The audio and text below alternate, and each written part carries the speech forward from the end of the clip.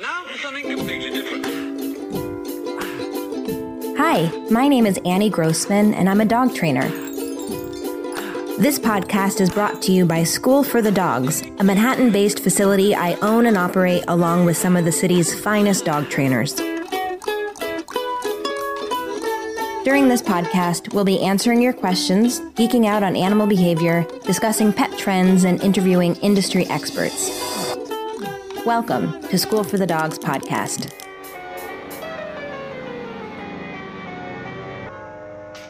Hello, humans. Today I am going to be answering some dog training questions that have come down the pipeline. If you have a question you'd like answered in a future Q&A episode, you can find us on Instagram at School for the Dogs. You can send a direct message or go to anniegrossman.com/ask, and you'll find a nifty little form there. So our first question comes through Instagram from a listener named B. She writes, "Hi Annie, I've just finished listening to your crate training episode. I love how no nonsense you are with most subjects, and this one is of particular interest to me. My husband and I fostered a few dogs before we adopted. All the dogs we had before, including puppies and adults, slept in a crate. However, our last foster, a now adopted member of the family, hates the crate. He'll go in if there is food, but if the door closes, he immediately loses it and won't eat. He tries to eat the bars, jumps up and throws himself against the bars, and generally cries until you open the door. We've also tried pens, etc. We want to crate train for all the reasons you mentioned on the podcast, and also because I want him to stop sleeping in our bed.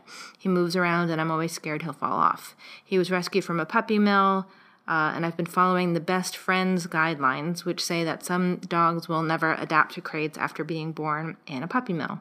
He is 5 months old. He also hates pens. I've tried covering the crate to make it more den-like, but he barks and jumps the whole time. Occasionally he goes quiet. I've even filmed him and left the apartment, and he keeps jumping and barking until I'm back. He is very happy when he's let out. He also won't eat if he knows he's closed in the pen or crate. He's very stuck to me in general. If I leave the room, he follows me. He scratches at the door or the bathroom if I'm in there. I want him to feel confident and comfortable in our home, and I think crate training would help him, but overall he just seems very unsure.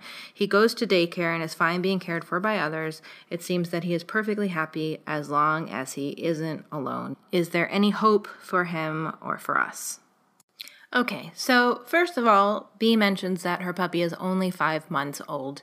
And let's remember, 5 months, it might be towards the end of a puppy's socialization period, which we really think starts to end around 12 weeks. But dogs are always learning, and 20 weeks is still a very young puppy, so don't lose hope about anything just yet.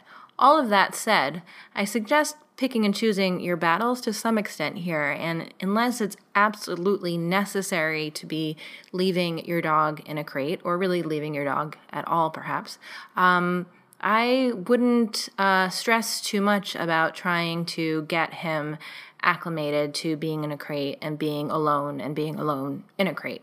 I do think there are lots of benefits to crate training, but I also think you can have a really great dog who doesn't use a crate. I actually never taught my dog to use a crate. He has been in a crate. He can go in a crate. But I very, very rarely had to leave him in a crate for any reason. And it really hasn't been an issue in our lives together. I just didn't really know about crate training when I first got him. And by the time I eventually started learning about dog training and then became a professional dog trainer and understood how useful crates could be, I just didn't see a great need for it as far as his training went. So all of that is to say that crates are great for many reasons, but you can have a well-trained dog and not use a crate, and in some situations, for some dogs, that might be preferable. And if a dog is dealing with any kind of anxiety, which might be anxiety about being alone or being confined, I certainly would rather first focus on that issue and then think about how we can get them interested in both being in a crate and being in a crate alone. Now, whenever a dog has any kind of separation issues, or even if a dog doesn't, I think it's still wise to get a dog used to the idea that good stuff happens when you're around. And usually that means I suggest feeding your dog when you leave. And that might just be you leaving the room, going into the hallway, going into the bathroom. But if a dog can't handle that, it might just mean turning your back on the dog or feed when you're not paying attention to the dog. If a dog is too stressed to eat when you leave the room, that's certainly not a good sign. And a super stressed dog is not a dog that's going to be doing very much learning. So we want to figure out what your dog can handle. And if all he can handle is you turning your back on him while he's eating, then that's a good place to start. My reasoning to this whole idea of feeding the dog and then going out of sight is rooted in my suspicion that your dog already has lots of good associations with being around you. Lots of good things in your dog's life clearly happen when you're around. And when your dog is eating, your dog is forging associations and learning to associate good things with whatever's going on during mealtime. If your dog is able to eat. If your dog is too stressed to eat, it's a different story. But if your dog is eating and you're there, he's pairing the food with you. Gosh, my human is awesome. Food always appears when she is around. And we want to change that into, gosh, it's awesome when the door closes behind my human because that's when food appears. Now, if you also want to try and get your dog to feel good about the crate, you can pair food with the crate, and you have the opportunity to do that at every mealtime. Now, I understand what you're saying, that the dog is stressed out in the crate and is just focusing on getting out of the crate once he's in there. So I suggest putting the food in the crate, but leaving the crate open and seeing if your dog can handle that. I would also suggest feeding in some kind of toy which will slow down your dog's eating and just extend the amount of time your dog is eating in the crate, which is extending the amount of time your dog is making associations between food and crate. Also, if your dog likes the toy, that is only going to further help the associations your dog is making. I suggest the Topple, which is kind of like a Kong-style toy. It's a toy you stuff food into, and because the crate sounds like it is a source of stress for your dog, I would make sure that you're feeding extra delicious meals in the crate. So if you're giving dry food, you might switch to wet food. I always suggest frozen or dehydrated wet foods like Evermore or Stella and Chewy's. And fill the Topple, which kind of looks like sort of like a thimble-shaped rubber toy. But what I particularly like about it is it has a hole on the side, so you could zip tie the Topple into the back of the crate.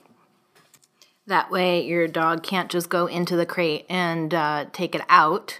And see how that goes. Now, I would not suggest closing the door. I want the door to be open. And also, because we don't want to stress your dog out really in any way, you also don't want to start doing trials of leaving at first. Because that would probably be asking too much of your dog. So you could start out at a meal, putting the Topple in the back of the crate, stuffing it with something more delicious than his regular meals, and stay near the crate. And if that seems to be easy for your dog, then you can just start walking around the room while your dog is eating his meals. And you could do this every meal. When that seems easy and your dog doesn't seem overly stressed out about you walking around, you might start just very briefly going out of sight. Again, I don't want to stress your dog out even a single time. I think when you're dealing with a dog who has any kind of separation distress, it's like they're having a panic attack when they go into their crazy headspace, and ideally we never want them to have another panic attack again. We shouldn't be like pushing them to the limit at any point. We always want to be hovering below that threshold. So that could just be like ducking under the kitchen counter for 10 seconds or 5 seconds, just briefly going out of sight. I also really love using the Treat and Train for this kind of work. If you're not familiar with the Treat and Train, we do carry it at storeforthedogs.com. It's a remote-controlled treat dispenser. There are a lot of high-tech Bluetooth, Wi-Fi, video camera kind of versions of the Treat and Train now available, but the Treat and Train doesn't have any of those nifty features, but it is my favorite treat dispenser of any kind for a variety of reasons. One is that you can take off the kind of like lip that normally sits on its bottom and put the whole thing on top of the crate and then fill it with dry food or treats, or I even like to sometimes I'll use peanuts or Cheerios, anything kind of dry and small. And if you sit the whole thing on top of the crate, treats can just drop into the crate. So the way I would use that in the kind of situation you're talking about, again, put the dog in the crate, but don't close the crate, and fill it with some treats that are going to be able to be used with the Treat and Train, something your dog really likes, and start triggering it as you're walking around the apartment. If your dog leaves the crate, that's okay. He's probably going to run back in when he hears the treats dropping into the crate. When that gets really easy, again, you can start triggering it when you duck behind a door or duck into the bathroom or that kind of thing. Again, making the association for your dog, oh, good things happen in the crate, treats fall in the crate when my human is briefly out of sight. Now, in the recent episode I did about dog crates, specifically about the Revel dog crate.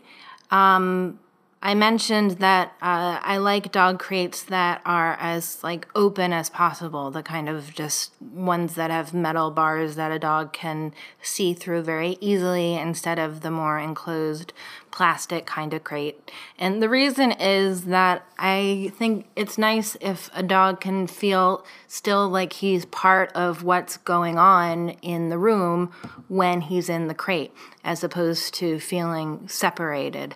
And I also like these sort of more open wire kinds of crates because you can do training with the dog while the dog is in the crate, which is, again, only going to help your dog feel good about being in the crate because your dog's going to be spending time with you and your dog's going to be getting treats in the crate.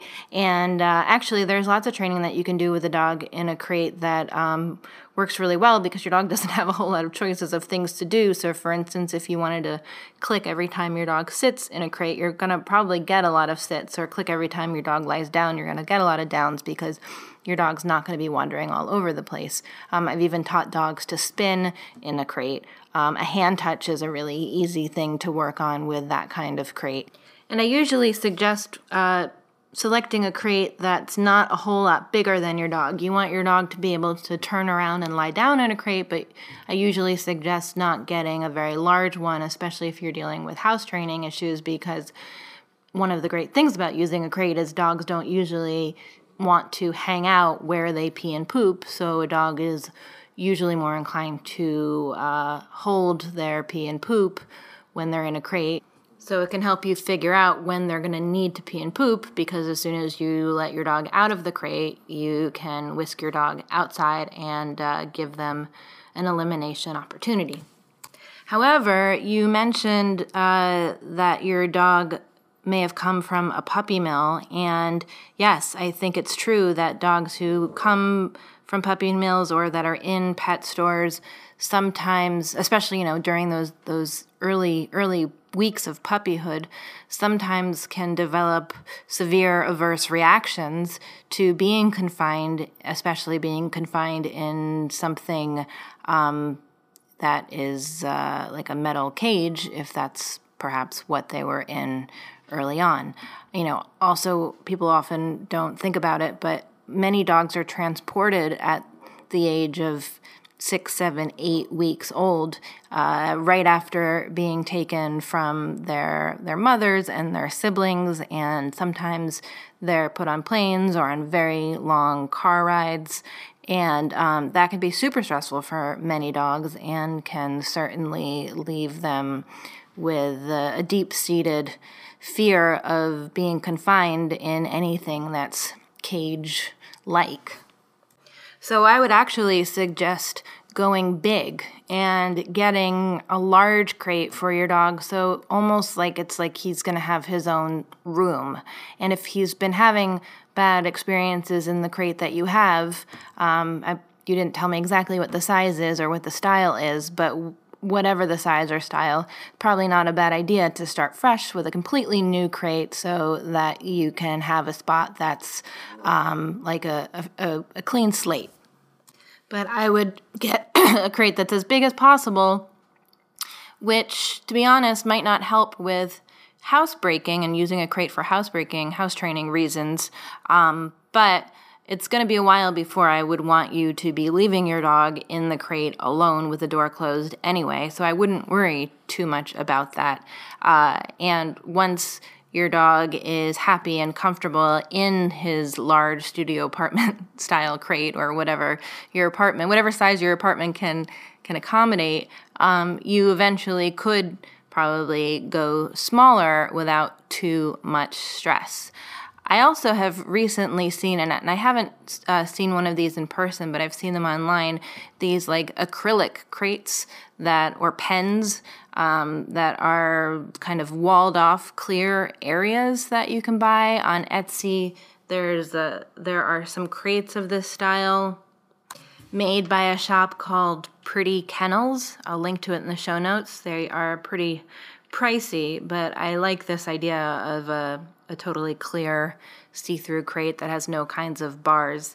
And then there's also, this other company looks like they have more like pens than crates, but similar idea, pretty cool, and more affordably priced, slightly more affordably priced. They're still pretty expensive, but the shop is called Clearly Loved Pets, and they have these crates called Lucidium that are made of acrylic and aluminum and stainless steel, and look like, kind of like these mini apartments that you can put your dog in that I think would probably be big enough even for you to hang out in there with your dog, which is a great way to try and acclimate your dog to being in this new space. Now, like I said earlier, if you don't want to use the crate at all, that's also totally fine. But you still are going to want to try and build your dog's confidence during the times when you can't be around, because certainly you can't be with your dog every moment of every day. And in order to do that, I would go back to thinking about what I think of as the 4 W's of feeding your dog: where, when, what, and who. In journalism, of course, there's a 5th W, which is why, but we know why you're feeding your dog. Anyway, we talked about where you're feeding your dog. In this case, I would be feeding him in the crate. We talked about when we're going to feed him, when you're leaving, or when you're sort of pretend leaving in order to create a good association with your departures. Now, who is going to feed your dog? I suggest that you have, whenever possible, someone other than you feeding your dog.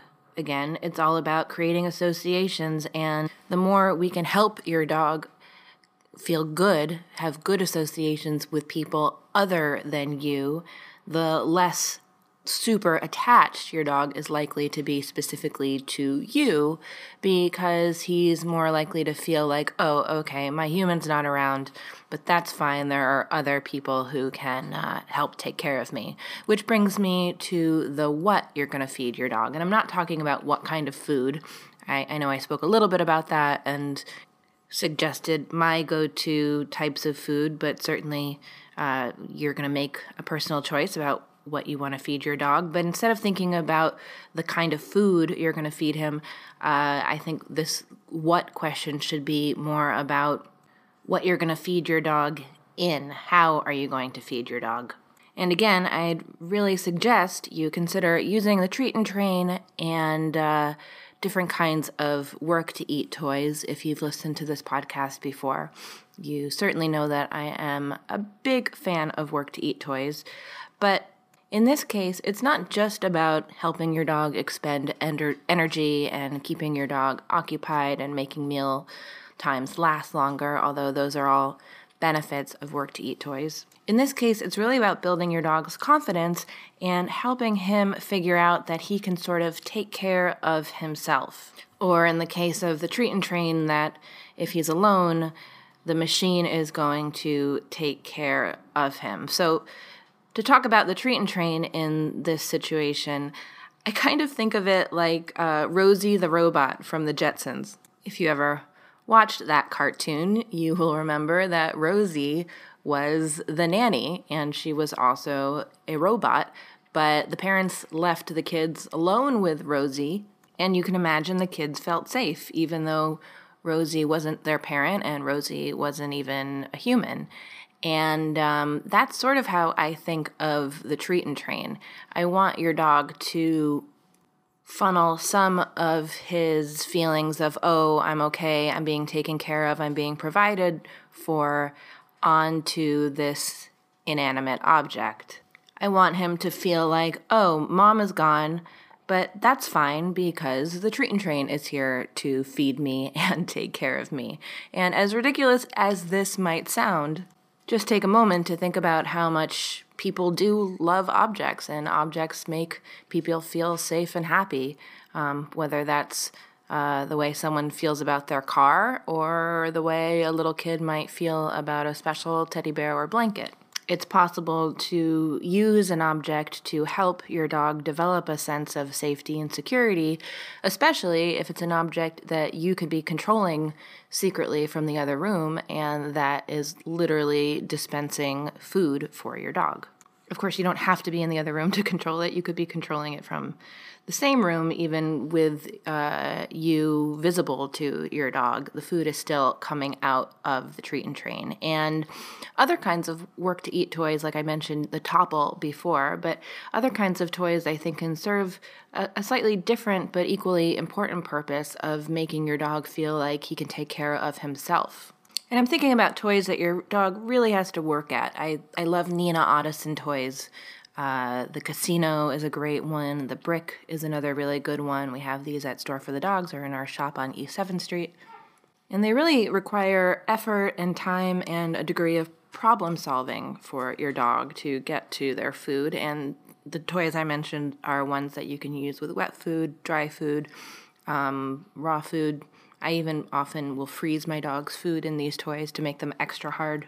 There's certainly the benefit of giving this kind of toy to your dog when you're leaving because it is going to occupy your dog and burn a lot of energy, and by the time your dog finishes the toy, the sadness of you leaving will probably have dissipated because 10 or 20 minutes may have passed. Now, I'm not necessarily suggesting that you leave your dog with a toy like this at this point. Like I said, if your dog is too stressed to eat when you leave, I wouldn't leave just yet. I might just, suggest you be on the other side of the room or have your back turned towards your dog, or walk quickly out of the room and back into the room while your dog is eating. But the idea of giving a toy like this is that I want your dog to feel like I did that. I fed myself, I scavenged, I problem solved, and I am capable of taking care of myself.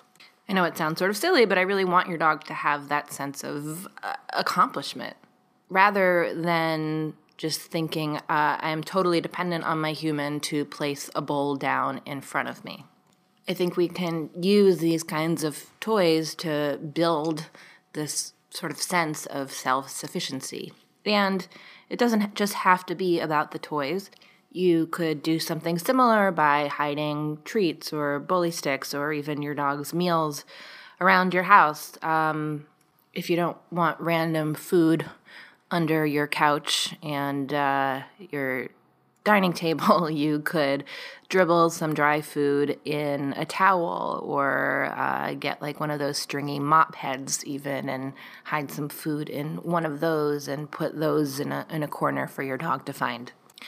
For more on dealing with separation issues, I highly recommend a book called Treating Separation Anxiety in Dogs by Milena DeMartini Price. And also the book I'll Be Home Soon by Patricia McConnell. I think both of these books are filled with great tips and protocol for dealing with teaching your dog to be alone, whether or not you're having a serious separation issue, separation anxiety or isolation distress. Puppies certainly need to learn to be alone, and like you said, different puppies from different situations, whether it be from a shelter or a pet store or who knows, might have different issues with being left alone. And I think following some of the steps in these books from the get-go can really help your dog learn that being alone is okay and can help stave off behavioral issues before they ever get to the point of having to call in a professional trainer to work with. In fact, when I've had stressed out dog owners contact me about their dogs who have separation issues but who are worried about spending the money on a trainer, I've often told them to go and read and work through the steps in Milena DeMartini Price's book, because she outlines very clearly the steps that a trainer is going to want to work through with a client and a client's dog as well. I think it can be super useful to work with a trainer if you are dealing with serious separation anxiety with your dog, both because a trainer can diagnose how serious the issue is, and also because it can be helpful to have a trainer really be like a coach to do some hand-holding and to encourage you to keep going during what can sometimes be a long and slow and difficult process. But if you don't have the luxury of working with a trainer, it's certainly something that you can deal with on your own, and these books are a great, great place to start.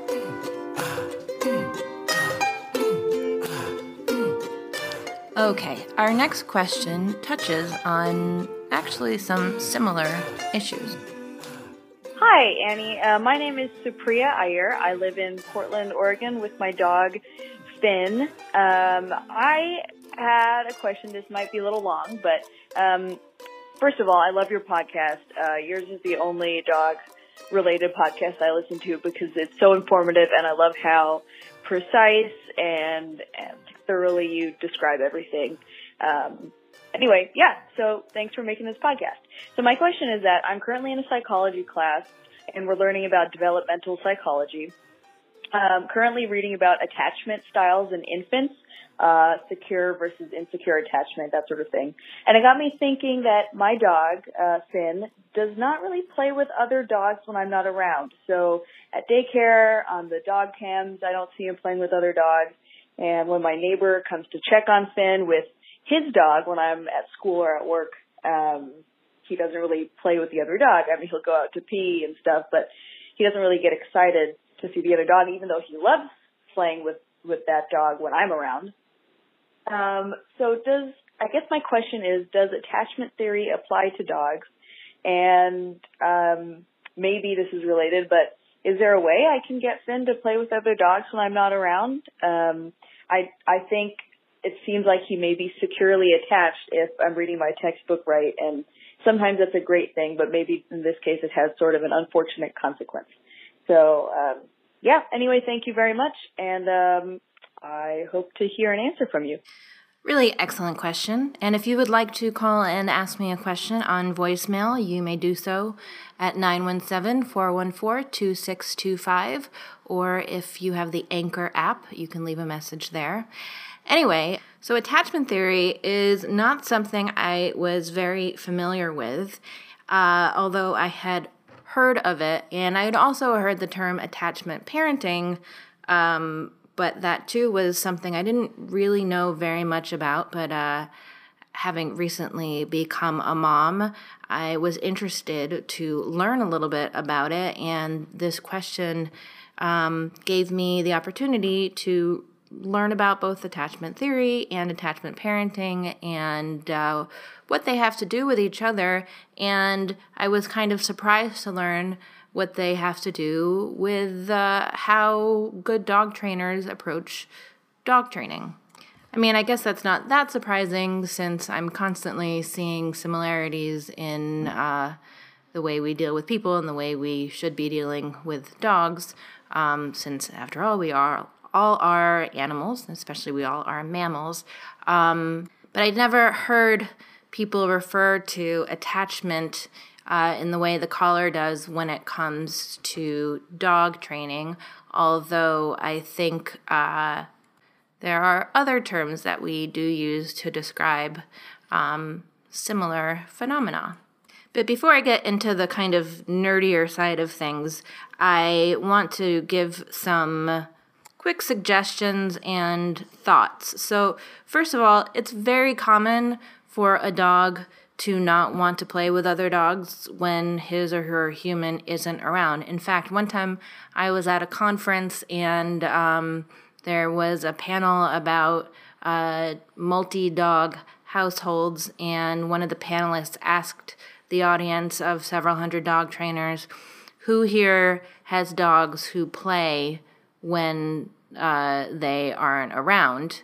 And I guess enough people have like nanny cams kind of things now that they can spy on their dogs when they're not around. And out of this room of a few hundred dog trainers, I guess first they asked who here has households with more than one dog, and I don't know, a few dozen people raised their hands, and then when they said, okay, now like only keep your hand raised if your dogs play when you're not around, almost nobody kept their hand raised.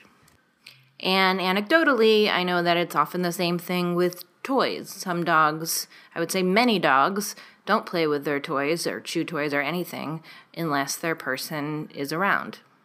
And this can be the case even if you have a dog that is super comfortable with the other dog that he or she is with, in the case of households with multiple dogs. And this can also be the case when the dog is super comfortable with another person that's around. If it's not their primary person, they still might not be interested in playing. I was talking about this to our former trainer, Anna Marie, and she mentioned our French Bulldog students, Gilby and Ghost, who met at School for the Dogs, and they play all the time with each other at each other's apartments. They're totally best friends, and their moms will often Instagram their play dates in stories, and when you watch their little Instagram videos, you can see that every now and then,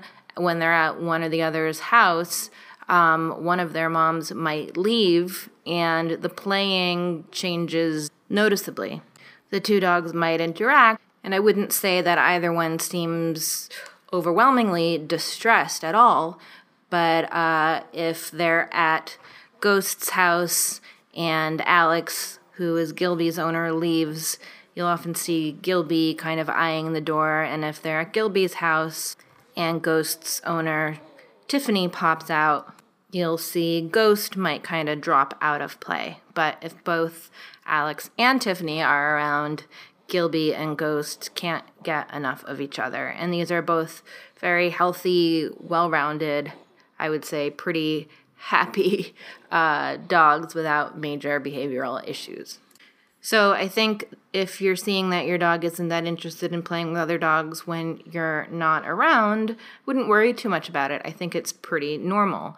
All of that said, I think it's also worth thinking about the fact that it can be very hard for dogs to negotiate new social setups. And I think often when we put a dog in daycare, we're asking a lot of them. We're not only asking that a dog tolerate being away from his or her main human, but we're also asking the dog to navigate a whole new group of dogs, because very rarely at a daycare do you find the same grouping of dogs one day to the next, which is one thing I don't really love about daycares. There is a daycare near School for the Dogs called Rough Club, and they charge a yearly fee that they call like a membership fee, which on the one hand I think is a little gimmicky because it's sort of they try and bill themselves as like a social club. But on the other hand, I think it's smart because if you're paying an annual fee, you're more inclined to send your dog there regularly, and the dog daycare is less likely to have people just sort of dropping in. And we actually kind of do a similar thing with our membership at School for the Dogs for our schoolyard, which is our trainer supervised dog run. It's not like dog daycare in that we don't let people just leave their dogs with us. The owner has to be there with their dog. It's a little bit more like a dog run. But rather than a dog run having random dogs in it, which is again kind of like the daycare situation, our schoolyard has a limited number of dogs, and because it's only for our members who also pay a monthly or a yearly fee. So the dogs who come tend to get to know each other and really do develop these sort of like friendships. So I suggest, you just kind of make peace with the fact that your dog might never love playing with other dogs in your absence as much as he's going to love playing with other dogs when you're around. But try and arrange play sessions for your dog with dogs that he is comfortable with, rather than putting him in situations like at a daycare or a dog run where he's going to have to find new friends each time. And you can try and pay as little attention to your dog as possible in these situations. So I think that might help your dog become a little bit more comfortable playing when you are not super engaged. I say that, of course, another benefit of having dogs your dog knows and has sort of figured out how to interact with is you can breathe a little bit easier knowing that your dog is not going to most likely get into some sort of altercation with an unknown dog, which I always worry about at the dog park, where there are just so many variables and dogs and people who you don't know. I mean, again, it's not so different than with anyone else. Like, I would much rather socialize with a bunch of friends than hang out every night at a bar where I don't know anyone. That's why people go to the same bar over and over, because you get to know the people. Or a kid, right? Like, a kid is probably going to learn to make friends and be away from his mom or dad at a daycare where it's the same group of kids every day than if you just dropped the kid off at a playground where there are new kids every time you go, and also dropping your child off at a playground is probably a bad idea. Anyway, let's go into a little bit about what I learned in my effort to educate myself a bit on attachment theory and also on attachment parenting. I found a really interesting website that's called evolutionaryparenting.com. It's the website of Dr. Tracy Cassells. And I'm actually just going to read a little bit from her site because I thought it explained things pretty well. I'll link to the full page in the show notes. I'm abridging a little bit here, but Cassells writes, attachment theory began with John Bowlby and was continued in his work with Mary Ainsworth as a theory describing the types of relationships that exist between child and caregiver. It has also been extended to refer to all of our relationships with individuals, but the focus has remained on the parent-child attachment relationship, most likely due to the extreme importance of this initial relationship. As a bit of history, the theory began when Bowlby was asked to study orphaned infants and children after World War II who presented with myriad problems, socially, emotionally, and cognitively, and he determined that the cause of these problems stemmed from a lack of maternal involvement. Now we know with time that it's not all about mom, that so long as infants have an attachment with a primary caregiver, they will have the tools to develop in a healthy manner. There have been, over the years, 4 different types of attachment patterns that we can see between infant and parent: secure, avoidant, anxious, and disorganized. Secure attachment is what we strive for and is characterized by a child showing some distress when separated from their parent, happiness at their return, and a generalized preference for their parents over others. Avoidant attachment is characterized by a lack of preference for the parent over other strangers. These children rarely seek out their parents for comfort. Anxious attachment is characterized by distress when separated from the parent, but a lack of comfort upon the parent's return, and may in fact be quite hostile towards the parent upon returning. Finally, disorganized attachment is characterized by a mixture of avoidant and anxious behaviors. The final 3 attachment patterns cluster together under the term insecure attachment. Although not all children with insecure attachments will develop later psychopathologies or generalized problems, the likelihood that they do is far greater than for children with secure attachments. So how do we get our child to be securely attached? Isn't that the question most parents want to answer? Well, in one sense, the answer is incredibly easy. Respond to your child. But what that means opens up a whole other debate, and this is where attachment parenting seems to come into play. Bowlby, in his initial research, believed that early attachment was fostered in environments like those of historic and modern hunter-gatherer societies. These societies, as I have focused on here on environmentalparenting.com, shared many premises with what is termed attachment parenting and what has been studied with respect to moral development and infant outcomes. Infants in these societies are typically breastfed on demand, held close to a parent nearly all the time, are responded to immediately when they cry. Birth is a natural event, free of interventions, and babies are immediately given to mom post-birth, and infants sleep close to their caregivers. In Bowlby's view, this type of behavior fostered immediate responsiveness and thus attachment. So what is the real premise of attachment theory and attachment parenting? It's responsiveness. It's listening to your child and responding to his or her needs. And early in life, all your child has are needs. As your child ages, there will be wants mixed in, but believe it or not, most things that will cause them distress will be needs. And in this, we must remember that their needs will be very different from our own, and we must not place adult expectations of what they can and cannot handle on our children. Okay, so I'm done reading now. This is me talking again. So interesting. So what I think is so interesting about this as it relates to dog training is that it is very similar to what I think about how we should be treating puppies. I've taught lots of puppies. I've taught lots of puppy owners. I've taught many puppy kindergarten classes. And I'm always stressing to puppy owners, dog owners in general, but specifically puppy owners, that we really need to first think about how a puppy is feeling, how we can get them to feel good about the world we are asking them to live in.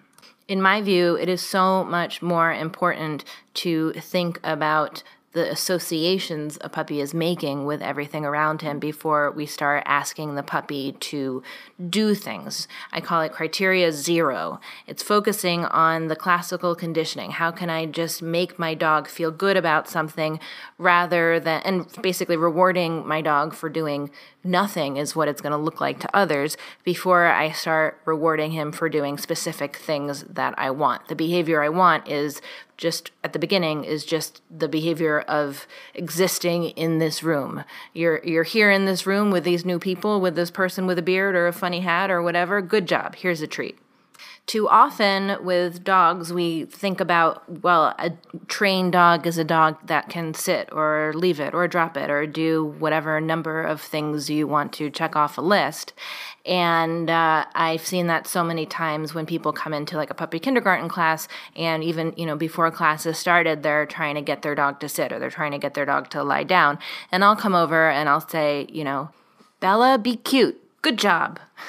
Stanley, exist. Nice work. Give a treat, right? Because at that stage of life, We want the dog to just feel good about showing up in that room. And we often fail to think about how much we're asking when we're putting a dog in a new environment with new people, new dogs, new stimuli all over, et cetera, et cetera. I often tell dog owners, it's kind of like when you send your kid to preschool the first day and they come home with some crayon drawing. You could look at that crayon drawing with your eyes closed, but you're still going to tell the kid that it's amazing because you just want the kid to feel good about being at school, and it's not yet appropriate to be evaluating the drawing on the merit of on your child's talent as an artist. There's plenty of time for that later on, but first we want your kid to just be showing up to school and to be happy to be there.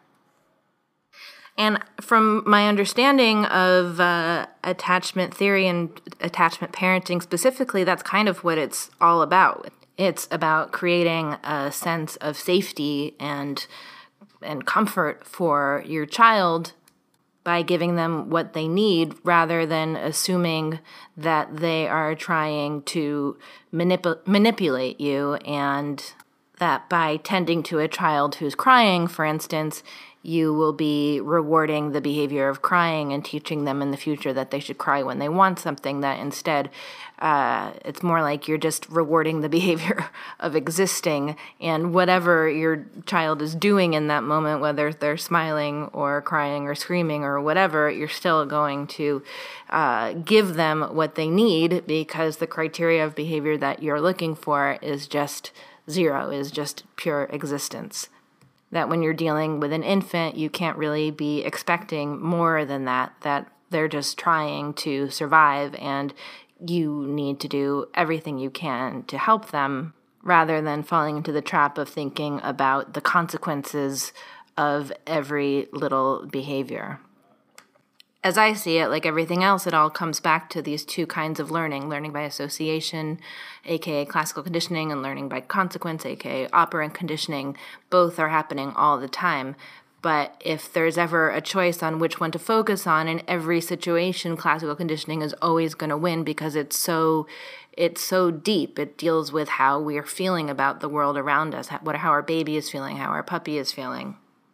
And it's an uphill battle to teach your subject the consequences of a behavior if your subject is not comfortable to begin with just existing in the environment you have him in. And another way to think about what's being called attachment here is how many good associations your dog has with you, or your child has with you, or any infant has with a caregiver.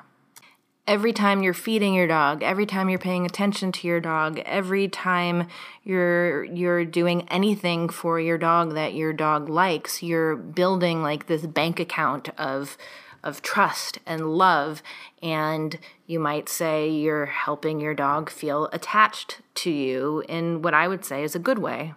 And you're basically becoming a secondary reinforcer. So, a primary reinforcer is something an animal needs, like food. You don't need to learn to like food. You're just born knowing that food is interesting. A secondary reinforcer is something that earns meaning, that we give meaning to, like money is a secondary reinforcer. We're not born knowing about money, but we give it meaning over time because it's paired with so many things we want and need and love. And you, as a caregiver, become that kind of secondary reinforcer, to the point where I think when you're in any kind of new situation with your dog thinks, okay, well, my human is here and I associate good things with my human, so this new place that we're in, this new person that I'm meeting, this new dog that I'm encountering, these must be okay things because I'm associating them now with my human as well. So anyway, I found all of this interesting to learn about and to think about in terms of dog training, and also as a new parent to think about in terms of my relationship with my daughter. I felt like when I was reading about attachment parenting, oh gosh, these are kind of things I'm already doing. But the way I thought about it was less about this word attachment and more about the associations I'm helping to create, because of course I'm a dog trainer and I'm thinking about associations all the time. I want my daughter to feel nothing but good things about having me around, and both because, you know, she has, that's her giving her 2 cents here. That's because I'm the one who's going to be introducing her to so many things in the world. I'm going to be the one bringing her to new places and introducing her to new foods and this, that, and the other. So on the one hand, yes, of course, I feel like I want to meet her needs, and I don't want to be giving her things on the basis of her behavior at this point, because she's just like a little need machine and I want her to feel safe in the world. But also I want her to feel good about me, so that the good feelings about me can translate to all of these things that she is going to discover with me in her life. Woof shout out today goes to Alex, Chris, and Tiffany French, owners of Gilby and Ghost, because they really do such a great job of making sure these dog best friends do get to hang out together. You can see their playdates on Instagram. Gilby is at Gilby Chris, that's Gilby and then Kriss, and Ghost is at Ghost French. And fun dog fact of the day, I'm not sure if this is true, but I recently heard that the Beatles song, A Day in the Life, contains an ultrasonic whistle in it that Paul McCartney put in for the enjoyment of his Shetland sheepdog. So, if your dog is a Beatles fan, now you know why. Thanks so much for listening.